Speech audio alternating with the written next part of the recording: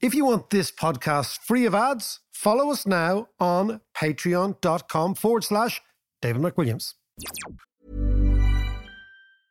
I'm Sandra, and I'm just the professional your small business was looking for. But you didn't hire me because you didn't use LinkedIn Jobs. LinkedIn has professionals you can't find anywhere else, including those who aren't actively looking for a new job, but might be open to the perfect role, like me.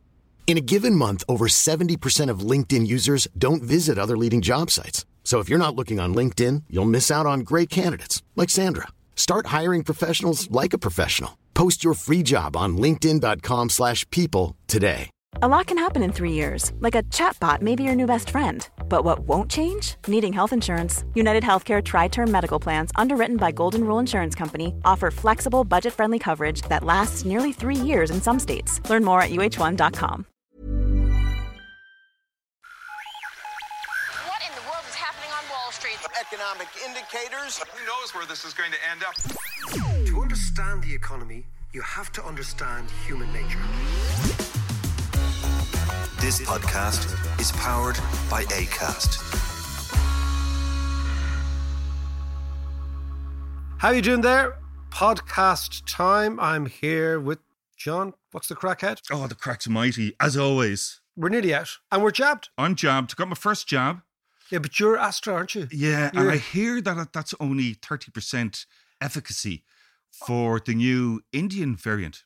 I believe. Well, everybody don't know. Everybody is an expert, John. Now you know that. Yeah, well, that's true. I got the Moderna one. Yeah, how was that for you? That was great. Very modern. It was great. Anyway, but we're going to be out quite soon, which is kind of thanks be to Jesus. Yeah, I just want to go back gigging and pinting. Actually, speaking of gigging and music and stuff, I heard Lucy has a new track out with her mate Matthew Harris, who you described last summer as, look at your man with the head. Because he's got a grey head in him. What happened was John was sitting here, legs crossed, listening to Bruce Springsteen up in the kitchen. And one of Lucy's mates, Matthew, who she's just done a track with, who goes by the name of Chameleon, is his stage name, arrives in with peroxide hair in the garden. Yeah. And John goes, who's your man with the head? He's a lovely fella, actually. He is a lovely fella. It's a great track. Actually, we play out with it. We will. Another thing that was interesting me this week, John, was, of course, Bitcoin and crypto in general. You know, what is actually going on there? And what I did the other day was I just had a shout out on Twitter. And I said, look, you know, can I have a few recommendations of people in Ireland who can talk to me about Bitcoin? Loads came back. One of them who came back is a guy who people suspect could have been the originator of Bitcoin, right? And we're going to talk about Professor Donal O'Mahony. He's a computer science professor at Trinity. Right. And the people in the know believe that there's about 10 people who the internet regards as potentially being this anonymous character, Satoshi Nakamoto. Right. And he's one of them, an Irish guy. So we're going to talk to him in a little while. But the reason we're talking about it, John, is it's a huge story. Bitcoin, that's Sasha, everybody. Mac's old dog, poor old Sasha. Yes, needs to get out. Come on, go. It's a tickety-tick on the floor. Okay. I'm going to talk to him in a minute, but I mean, the story is huge. The Bitcoin story is huge. The crypto story is huge. What's happening to currencies? Are we going to get hyperinflation? Are we not going to have the stuff that I like, the MMT? Well, it's big in the news now, so it's with the Elon Musk debacle and all that kind of stuff. And also what I've noticed as well is it's a generational thing. You know, lots of young people are really into crypto. Yeah. Lots of younger people of our age are a little bit skeptical, but younger people are quite into it. So these are the cyberpunks. As opposed to the doggy punks, scum punks who used to live in the catacombs. Yeah, that's right. Many, many years ago. I remember going to see the Clash in the SFX many years ago and trying to pass myself off as... It's been cool. I was the least cool man in the swatty pants seeing the Clash. And finding myself just kind of getting sucked into a kind of a mosh pit with those Dublin scumpunks and thought, I need to get out of here. Very, very quickly. You would have been such a target. Exactly. Channeling my inner Joe Strummer, which was never there in the first place. Anyway, let's go and talk to Donal O'Mahony. Now, in 2009, we're going to talk Bitcoin, but we're not going to talk Bitcoin with any old Bitcoiner. We're going to talk Bitcoin and crypto in general today with a man who is rumored internationally to be number 7 on the list of who actually is Satoshi Nakamoto, the man who is, or the person or the company, the entity who actually originated Bitcoin, kicked it off, started the whole thing. That was 2009. We're now, what we are, 11, 12 years later, an extraordinary frenzy of activity around Bitcoin. But I want to go right back with Professor Donal O'Mahony of Trinity. Where did it start? What is Bitcoin? Give me the flavour for crypto in general, and then we can take it forward. Donal, how are you? Hi, David. How are you doing? I'm in flying form. Now, what does it feel like to be one of the people internationally rumoured to be the man behind Bitcoin? Yeah, so the quest for who is the mysterious Satoshi Nakamoto has been going on for a long time now. I guess one of the reasons how I got involved was, I've been an academic in Trinity in computer science, professor there for over 30 years. And I guess my main focus has been computer networking, cryptography, and the things that cryptography enables. So payment was a huge focus. So coming up to the time when the internet was becoming less of an academic thing and more of a consumer thing, the web was launching. Myself and 2 of my students were working a lot on payment type projects, how to effect a payment across the internet. Actually, the vision of the internet back then could have gone one of 2 directions. It could have gone the way it has gone, which is an advertising model where we're all being advertised at by Facebook and that's paying all the bills, or we could have done it with payment. We could have paid micro amounts for every piece of content we consume. In any case, it went the other way. So at the time, we had lots of different payment methods that we were looking into, and we wrote a book on the topic, basically on how you use cryptography to make payments and to hold account across the internet. One of my students at the time, Mike Pierce, was working on a thing called the Pay Me Transfer Protocol, and that was quite close to the thing that Satoshi invented. And I think that's hence how we got put in the frame. Well, it's not bad to be roped in as the inventor of Bitcoin. This second only to be appeared on the Dave McWilliams podcast in terms of fame and fortune. But look, okay, excuse me, what is Bitcoin? Well, what Bitcoin set out to do was to find as a way of paying one person to pay another with a coin across a network. But the key thing about Bitcoin that's different from all the other payment methods is that you don't need anybody in the middle. So typically if I'm going to pay somebody with, let's say, a credit card, I go into my local SPAR or whatever, and I want to make a payment. Visa's getting involved, AIB's getting involved. I have to instruct the bank pays somebody else. So the cool thing about Bitcoin was this, and was really the beginning of what people are calling today decentralization. Now, what is decentralization? So decentralization is where you take the center out of things. So rather than everybody going into some central hub that mediates all the transactions. Like a bank, for example, in this case. Like a bank, yeah. Or if you're trading stocks, like a stockbroker. If you're doing insurance, like the insurance company, between you and the people covering the risk. So anything that involves one person interacting with another that needs to be mediated today. So this is the sort of promise of so Bitcoin did that for payment. It allows me to pay you without anybody else getting involved, and then it also gave birth to this whole blockchain idea, which is all about doing lots of things without a mediator involved. Now explain to me blockchain, and then I'm going to ask you the question: if Bitcoin was originally started as something in order to increase you and I trading together, why is it traded so little? That's what intrigues me about Bitcoin. If the objective was to make trading easier, how come so few things are actually traded on Bitcoin? So let's park that. But I want to come back to the blockchain idea. Explain that to me again. Well, so, if we were engaging in a mediated payment, there would be somebody who is essentially keeping a book, and they'd have a column that says, here's all the payments that David McWilliams has received. And there'd be another column saying, here's all the payments that Donal O'Mahony has made.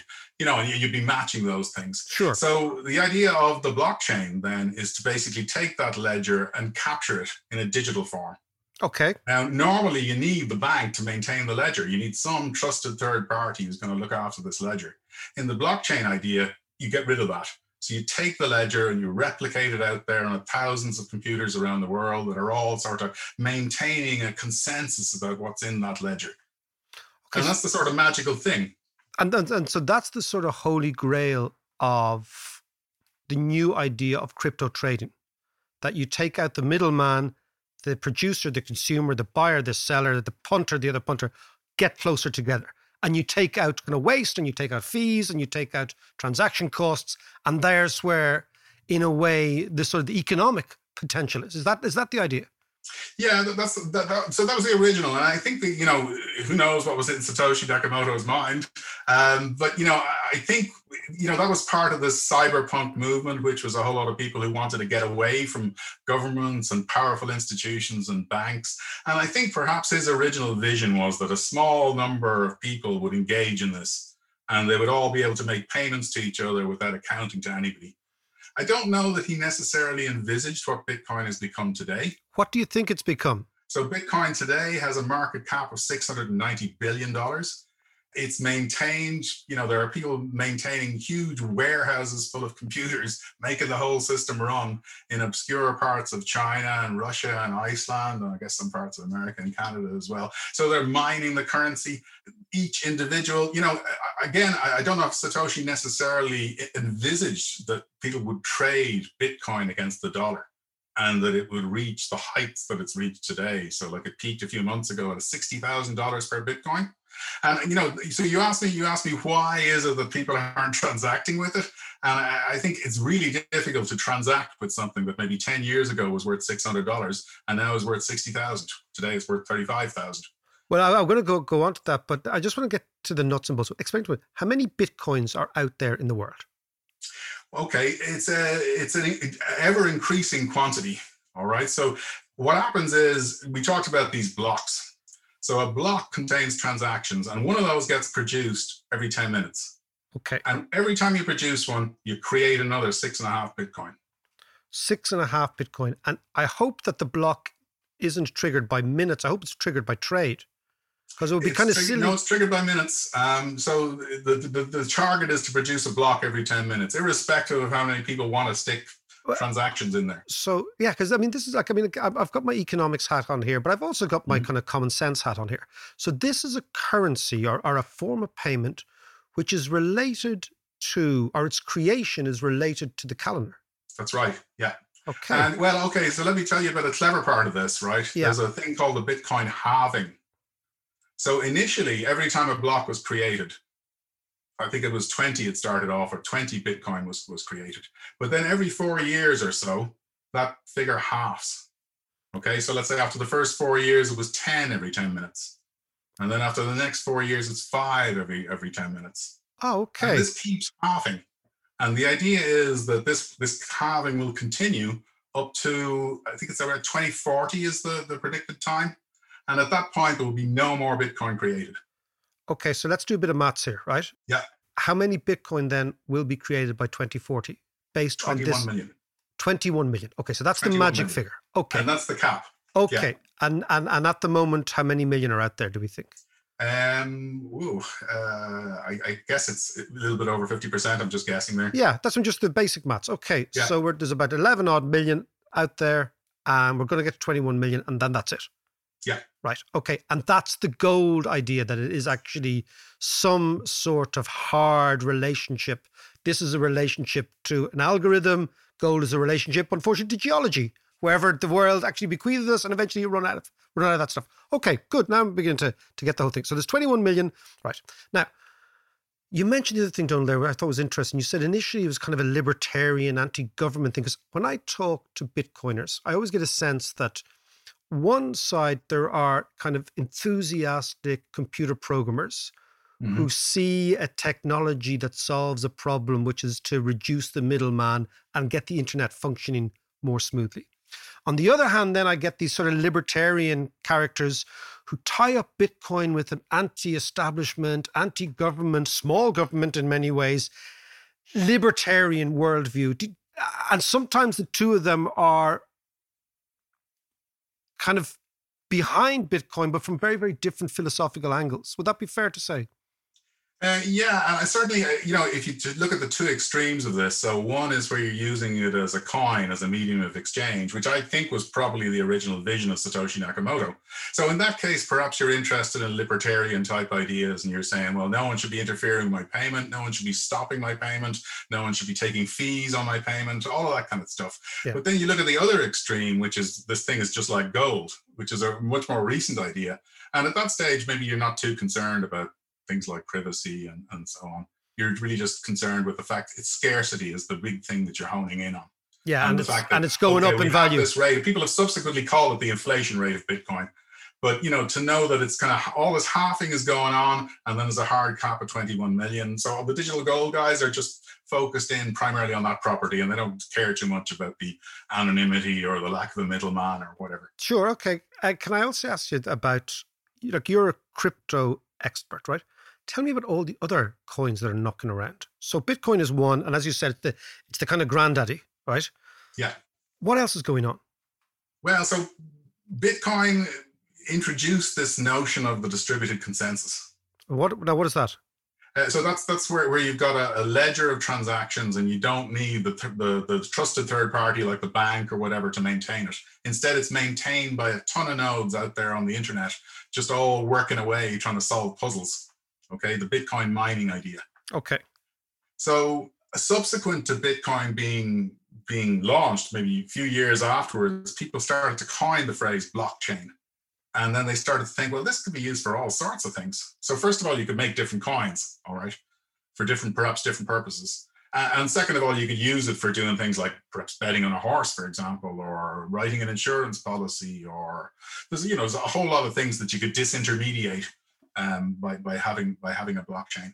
So perhaps maybe the second most important coin, well, maybe I wouldn't even call it that. You could say it's the most important. So Bitcoin has its niche now, and I think that niche is kind of in the digital gold.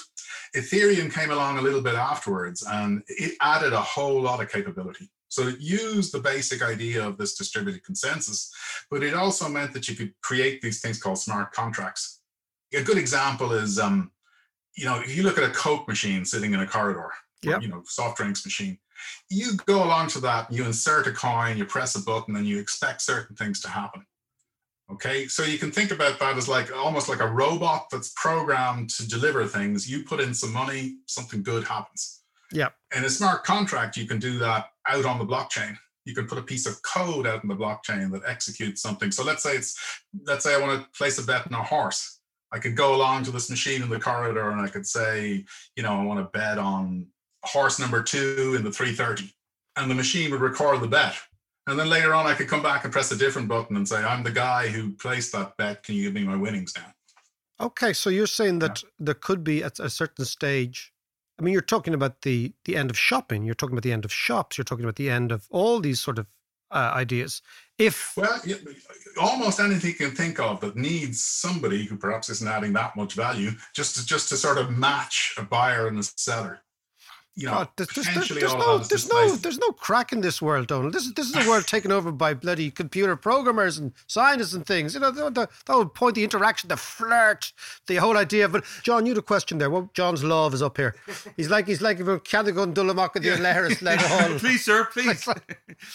Donald, just go back to I'm having trouble with this cap at 21 million. Yeah. Who decided that and why? And then the follow-up question is, with the other new coins like Ethereum and Dogecoin and all those, did they have a cap as well?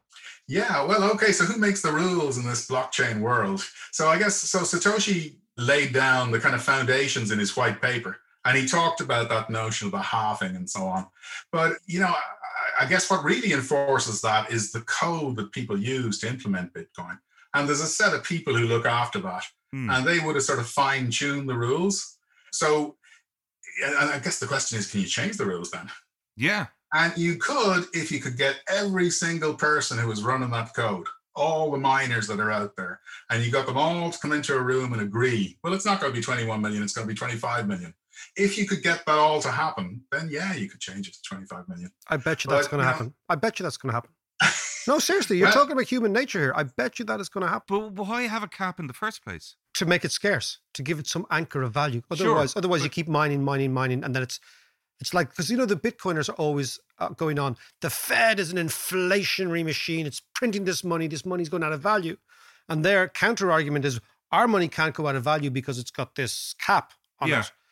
But as well as that, I guess you're giving birth to a new currency here, right? So you can't just take all the coins and whoosh them out there. Who would you give them to? Right. So, you see, I'm somebody who believes that money is ubiquitous. And actually, look, the economist in me, Donald, doesn't get the fascinating thing about money is its power is social. The more money out there, the more unbelievably powerful it is as a technology. If you tie money to some sort of crazy thing like the amount of gold that was fortuitously deposited in various different tectonic movements millions of years ago, you're tethering human ability to a geological fact, which in my head makes no sense. And therefore, this is my problem with Bitcoin. It's not a problem. It's a more of a philosophical idea. Why make it scarce if it's any good? Because scarcity has only got value when you move into the world of, high art and gold, actually things that people hoard, they don't use. And what, for me, the beauty of money is we use it and it brings us together and it's a fantastic technology. That's my philosophical dilemma. But that's maybe something that but I think we're dealing with currencies of today, like the dollar and the euro and stuff, that have taken years to come on board, and their supply is steadily and ever growing. But if you took the current stock of euro right now, just doubled it tomorrow, it'd be a fiasco, right? It would be not a fiasco. That's the interesting thing, is that what we have been doing, and this is what the Bitcoiners will always say, like in the last 18 months, $1 out of every 5 that is actually in print has been printed. So there's been a massive potential inflationary increase. And as a consequence, then that's what makes Bitcoin attractive. Because it has the scarcity value. And people have actually done lots of models on this based on exactly what you said. So there's the issuance rate of Bitcoin, and this is the stuff that's coming 6 every 10 minutes. But there's also the retirement rate of Bitcoin, which is just as you alluded to, people losing it, people locking it up and, no longer having access to it. So the currency kind of loses a certain amount over time. And ideally what you want is some kind of a balance between the new coins coming into circulation and the old ones leaving. Yeah, I mean, Donald, let's talk about the maths of it, right? If the Fed were to be producing dollars at the rate of which it is doing now, and if Bitcoin was a diminishing asset in terms of scarcity, and we decide that it's not really a currency, it's an asset, right? Let's do that. Well, then we can actually figure out where Bitcoin could get to in terms of its relation to the dollar. It could be a phenomenally expensive asset and a phenomenally worthwhile asset. I mean, have people done the modeling that says the Bitcoin, if it is going to be related to the amount of dollars out there, and if the amount of dollars out there increases exponentially, then the price of Bitcoin has to increase exponentially. I mean, have your guys done all the modeling on that, the computer programmers? Well, I think the value of Bitcoin is kind of a balance of supply and demand. And in Bitcoin's case, the supply is known. So about the so many every 10 minutes, and about the halving, and about the cap of 21 million. What's not known is the supply, right? And the supply is very much geared by market sentiment and who's interested in things. And, when you get people like, I don't know, Paul Tudor Jones, and, well, most recently, Elon Musk has been under a huge impact on the price. Okay, so he's made a decision that basically it's a sensible thing for anyone with money under management to do, to take a small amount of those assets, 2, 3, 7 or 8% in his case, and invest that in Bitcoin. So this massively increases the supply, which massively increases the price. Tell me, what's your sense of crypto over the next 10 years? I mean, again, from your perspective, let's go back to where we started, that it is a technology that could enable the internet to work better. Yeah. Well, I mean, one of the amazing things it's just amazing to work in the field, because there's so many really clever ideas and so many very, very smart people around. And, it enables a huge number of things. So, I mean, obviously payment is one of them, but people are using it now I guess it's having the most impact initially in finance. So there's a whole new world called decentralized finance going on. And again, that's looking at things that people have historically done in conventional finance and just try and take the center out of it. So people have traded cryptocurrencies, for example, for years. And typically you need brokers to do that, and you need accounts, and there's lots and lots of friction. Today, you can go out to a blockchain, you can just push some money into a smart contract in one form and get it out in another form. So now, so the assets that are being traded right now are typically crypto assets. So you could sort of push in one Bitcoin and get out perhaps maybe 30 Ethereums, something like that. And that's an exchange. Yeah. But then you start to see people developing new tokens on the blockchain that actually represent real world assets. So there are things called stable coins, which are coins just like Bitcoin is a coin, but they're designed so that the value of them is pegged at $1 or pegged at €1 or pegged at a renminbi, or as the case may be. And if you then take two of those stable coin assets, let's say one representing $1 and one representing €1, you could do euro-dollar exchange on the blockchain. No humans involved, instant transaction, tiny settlement fees, usually 0.03% on each individual transaction. And, this sort of thing has been creeping up over the last year and a half. And now you've got, I think it's $60 billion locked in assets in DeFi platforms, mostly to do with currency exchange. Now, so the first thing they tackled was payment. Second thing is an awful lot of financial things in DeFi, and there's lots more coming, I think. Finally, I just want to ask you then, Donald, if we're seeing, you've got skeptics, you've got evangelists. I've always said, a lot of these, when you get moments of disruption, it's always very good to go back to the Reformation, right? And you see that, so Martin Luther's on one side, right? And Martin Luther's saying, listen, lads, I've got this new direct line to God. And the Pope is saying, no, hold on a second. Now you get the 30 Years' War, you get the Holy Roman Empire collapsing, you get all this good stuff happening, right? Well, not good stuff, obviously, if we're hanging around Germany, the 30 Years' War isn't a good thing, right? And then you get schisms within the revolutionaries. So you get Methodists and Calvinists and Anglicans and Presbyterians and all that sort of stuff, right? But at the end of the day, it recalibrates, it resettles, and the old world does disappear. The old world does change profoundly. Using that analogy, thinking about finance, I mean, are we looking at a world where banks disappear? They just go. They're regarded as kind of anachronistic. They're like steam engines. They're like things that were essential to the function of the democracy and the economy, and then technology just overwhelms them.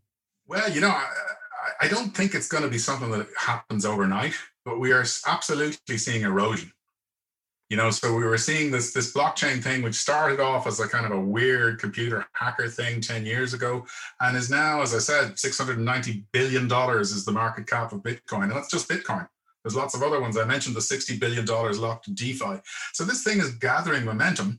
Now, of course, you mentioned the Methodists and the Calvinists and whatever. So, you can see people like Warren Buffett, who thinks that Bitcoin is just an abomination. His sidekick, Charlie Munger, said it's disgusting. You've got people like Elon Musk who are, the future, and they believe in Bitcoin. You've got other people who think that all currencies should be abandoned in favor of this. So, there's a whole spectrum of views out there. But the direction of travel is pretty clear, right? And it's not going Warren Buffett's way. I think we will leave it there, Donald. That was fascinating stuff. Donald O'Mahony, the man who actually didn't deny that he isn't Satoshi Nakamoto. I'm just... Indeed. Oh, this is Donald. That was great. Thanks a million. Right, great. Thanks a million. Cheers, David. It's that time of the year. Your vacation is coming up. You can already hear the beach waves, feel the warm breeze, relax, and think about work. You really, really want it all to work out while you're away. Monday.com gives you and the team that peace of mind. When all work is on one platform and everyone's in sync, things just flow. Wherever you are, tap the banner to go to Monday.com. Hey, it's Ryan Reynolds, and I'm here with Keith, co-star of my upcoming film, If, only in theaters May 17th. Do you want to tell people the big news? All right, I'll do it. Sign up now and you'll get unlimited for $15 a month and 6 months of Paramount Plus Essential Plan on us. MintMobile.com/switch. Upfront payment of $45 equivalent to $15 per month. Unlimited over 40 gigabytes per month. Face lower speeds. Videos at 480p. Active Mint customers by 531.24 get 6 months of Paramount Plus Essential Plan. Auto renews after 6 months. Offer ends May 31st, 2024. Separate Paramount Plus registration required. Terms and conditions apply if rated PG. Hiring for your small business? If you're not looking for professionals on LinkedIn, you're looking in the wrong place. That's like looking for your car keys in a fish tank. LinkedIn helps you hire professionals you can't find anywhere else, even those who aren't actively searching for a new job but might be open to the perfect role. In a given month, over 70% of LinkedIn users don't even visit other leading job sites. So start looking in the right place. With LinkedIn, you can hire professionals like a professional. Post your free job on linkedin.com/people today. So what you have is, you know, the way you hear that people say that Apple have an inbuilt obsolescence in their iPhones. Yes. That at certain stages, what is triggered is a gradual decrepitude in the battery. Decrepitude? Good word. Ooh, I like that. In the battery, right? So do you remember a thing called, differential calculus when we were in school? Oh, I do. Right? The dy/dx stuff, right? Yeah. Okay. And that was basically all about how you I don't know what it was about, actually. Okay. But I do remember it. Yeah, but I remember it. So basically, it was a sense in which you could actually, there was an incremental change going towards zero in maths, Yes. right? Yeah, okay. yeah. This is the same idea. So they've built into the Bitcoin an algorithm that is gradually going towards zero, that is halving every time, as Donald says, Yeah. they increase some quantity, right? Yeah. It's like radiation. It's the half-life of molecules. Is that what it is, John? Yes. Jesus, wept. There you go. Tanya, chemistry and all that stuff.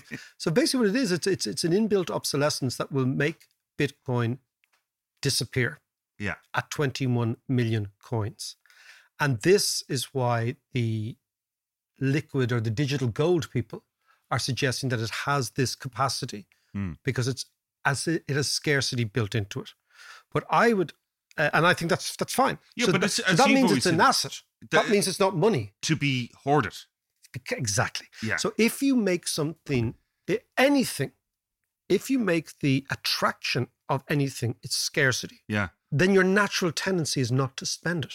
Yeah. It's to hoard it. Yes, of course. And therefore it can't really become money, because money's beauty is that we don't hoard it, that we actually accept it to such an extent that we don't say, you see that 10 euros in my arse pocket, it's going to be worth a little bit more next year or tomorrow, so I'm not going to spend it. And that would, if we stopped spending the euros and started treating them like Bitcoins, the whole system would actually gum up. Yeah. And what money's essential alchemy is that it manages to walk this tightrope between value and use. Value and use. Yeah. So we know it as a value, but it's not sufficiently valuable that we hoard it. And we also know that when we put down the 10 euros, we get back something in return. Yeah. And that's something in return, we have accepted the notion of value. Yeah. This is this idea that money is like religion. Yes. But basically, it's a huge fabrication of our imagination. Maybe the most amazing fabrication that humans have ever come up with. Because what we've managed to do with money, I was actually thinking about yesterday walking on the street.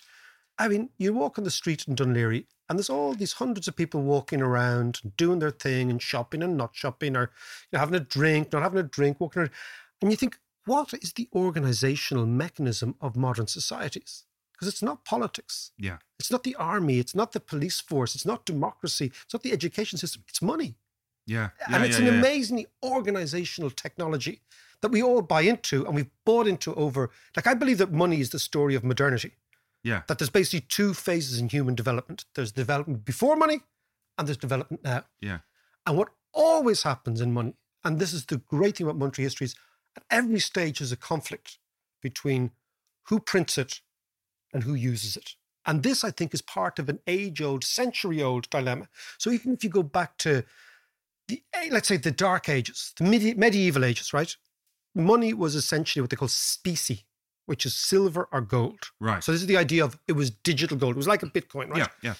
And then you get these Venetians and the Medicis in Florence. They started issuing what they call letters of credit between merchants. And this was like a parallel currency.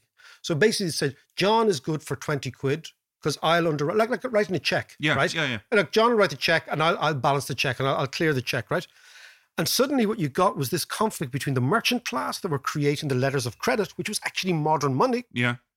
And the king who owned the mint, who was actually printing the gold and putting his own fucking head in it. Right? Saying, I'm the boss man. And he said, and I'm the boss man and I pay the soldiers and I run the kip, right?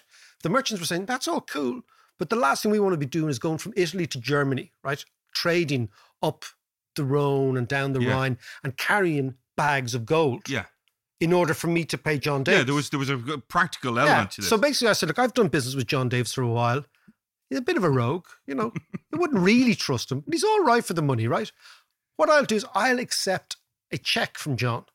And I know he's good for it. And what we did was we created a parallel money. And then suddenly that becomes more refined in the 16th century, in the 18th century, 19th century, right? And then you see what we call modern money, which is paper money emerging, which is basically the Bank of England was the first, right? And the idea... Fiat money. So you think about the idea, it's our friends, the Dutch as well, and the Dutch, that the idea that not only will John not have to give me a bag of gold, but he's going to give me a piece of paper. Yeah. That I am going to trust him so much that I am going to pretend in my head is equal to a bag of gold, right? Yeah. So suddenly, what I'm saying is all these innovations are part of the process. So what's the difference then between, you're talking about the guy who owns the mint, who prints the money, are the miners then the same as the printers? Well, in that sense. In that sense, well, I mean, the miners, and again, it's a very interesting because you know the word, the dollar. Yeah. The dollar comes from the German word thaler. You know the term like Rosenthal, right? Oh, yeah. And Thal means valley, right? And of course, what valleys were always the sources of mines, right?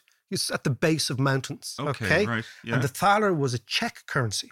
In the 14th and 15th century, there was huge silver mines in Bohemia, and they were called thaler mines, right? And that's where the dollar comes from. Yeah. So there's always been a connection, you're right, between the mine and the king. So the mine would extract the silver, and then that would set the limit on the amount of coins in the mint. And the king would come along, pay the miner, but not the same amount. This is what they call seigniorage in economics, right? Yes. Right? Yeah. Not the same amount, but he'd say, I'll take 100 quid worth of silver from you. You'd say, fair enough, I'll take 100 quid, okay, or 100 gold pieces. Yeah. And then he'd print 200 bits of silver, right? Right. That's how he inflated and made his money. Right. Okay. And that's the way. So you're right, but the Bitcoin thing suggests that the mines can't be hoodwinked by the king, right? And if you think about huge amounts of political conflict all the way down throughout the years, has been the king trying to pull the wool over the eyes of the punters by devaluing the currency. The two great debasers, Nero and Henry VIII, both called the great debasers, because they were always taking gold out of the coin, right, and putting in now shitey bits of copper, things like that, trying to get away with it, like spoofers, right? And Bitcoin is supposed to take the King Henry VIII weakness out of the system, right? And of course, what they look at, they would say Nero was always a great man for debasing the Roman coin, right? The denari, from dinar, you know, the Serb currency, or dinero. No dinero, when the Spanish have no money. Yeah. It comes from the dinar, from the Latin. It actually, the whole thing, and the way Donald was speaking there, it feels like there's a lot of contradictions. You know, they have the cap of 21 million. In 2040. In 2040. But is that only applying to Bitcoin? What about Ethereum? What about, you know, you could start up any old coin. Anybody can start a Mickey coin. Mickey Mouse coin. Macker coin. Macker coin. Jeez, would be great. Start with them. But, you know, we could do that. And we don't have to have a cap at all. I suspect it might be quite a debased currency. I'm not too sure. Imagine going around to Arthur McKenna and saying, Arthur, can we have a few pints of stout, please? Yeah, I'm good for it, you know. I'm good for it. I've got my own coin in my arse pocket. I've got fluff in my pocket. Exactly. But there is, John, there is a thing in economics, in monetary economics, called Gresham's Law. And Gresham's Law states, and this is kind of intrinsic to Bitcoin and all these coins, right? Gresham's Law always states that bad money will drive out good money. Right. Now, this comes from years and years ago where counterfeiting was really the norm. There was a thing called scraping. So you'd put all the gold coins together and you'd yank them up and down, and get the little scrapey bits of gold off them. And you take all those scrapes of gold and melt that down into another coin, right? Oh, right, okay. So it is the history of coinage, the history of money has been always the weakness for debasing the currency, for actually making a currency worse than it is, and then trying to pass that off as good stuff. Even, remember I was talking about Dante. many years ago, right? Which time was that? Well, there's a great character in Dante called Adam the Debaser. And poor old Adam the Debaser was a geezer in Dante, right? Who Dante reserved the 9th circle of hell for the counterfeiter of the florin, because he thought to undermine the florin was to undermine the system. And some poor geezer called Adam was a counterfeiter who was snared in Florence, and he goes into the... What happened to him? Was he was burnt at the stake, the poor lad. Yeah. But much worse. That's a bit harsh. In the Inferno, Dante puts Adam, the counterfeiter, together with the guy who betrayed the Trojans in the Trojan horse of Greece. Okay, whose name escapes me, but there was a geezer, right, in the annals who convinced the Trojans that the horse was actually a gift from the Greeks, knowing full well the Greek army was in the belly of the horse. And then in the middle of the night, when the Trojans were all locked because they thought they'd won the war, out come the Greeks. So the betrayal... Was that not Achilles? It wasn't Achilles, no, it was another geezer. The betrayal of the Trojans was seen as Dante as bad as betraying the currency by debasing it. And he had Adam in the down there in the bowels of the earth, suffering all his life. So debasing was a kind of a treasonous act. It was an unbelievable treason. And of course, the great thing about Dante was the foulness of the language, the besmirching. And he used to talk about puss and shit and piss and people swallowing things and all sorts of carry-on. Great stuff, right? All right. But let's come back to Gresham's Law. But just before you do that, but that is the whole point of cryptocurrencies, is that there is no... That they're purer than the coin. Yeah. Right. So when you have a physical item, be it a coin or a banknote or whatever, that can be counterfeited. And what the cryptos people are saying, it will be counterfeited. Right? Yes. Yeah. But then if you take Gresham's Law, this is the inherent contradiction, right? Gresham's Law means bad money drives out good money. So money that is being debased, right? Like what the Bitcoiners will talk about, the dollar being overproduced or the euro being overproduced. That will then be used in day-to-day transactions because people were trying to pass it off. They want to get rid of it. Yeah. Right? Yeah. Whereas the good money, the Bitcoiners say, will be hoarded. But the contradiction, therefore, is that Bitcoin can never become money. It can only become hoarded. There's an intellectual fallacy at the center of it, which is to do with Gresham's Law in economics.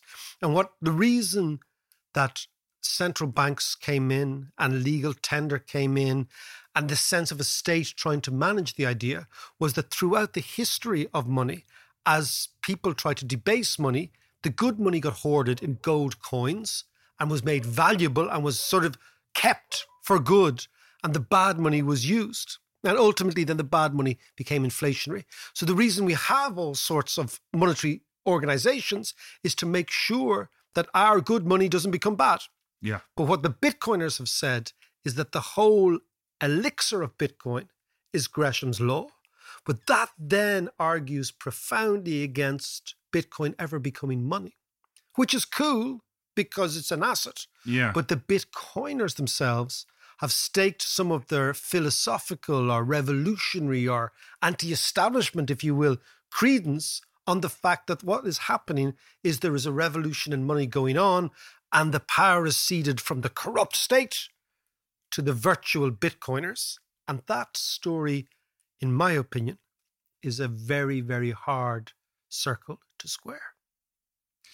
Okay, what we need to do now is we need to get the flip side of the coin, as it were. Oh, I like that, John. So on Thursday, we're going to be speaking to Katie Martin of the FT, who's going to give us the other side of the coin. Absolutely. And she's going to talk to us about what is happening in the market, the various different tribes, and ultimately where this thing goes. So back on Thursday. John? Yes? Oh, I like that. Where did that come from? Deep down. Is that your Barry White? Deep down. Is that your John as Barry White? We're going to play out with Lucy and Chameleon, i.e. Matthew, the fella you say. What's his name? The guy with the head. The guy with the heads. New track called Who Knows.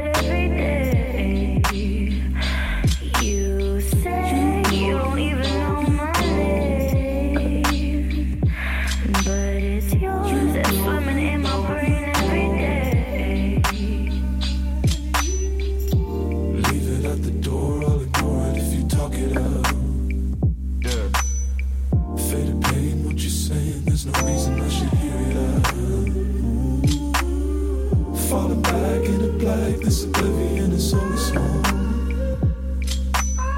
And when I see you leave, I know. I don't need you there.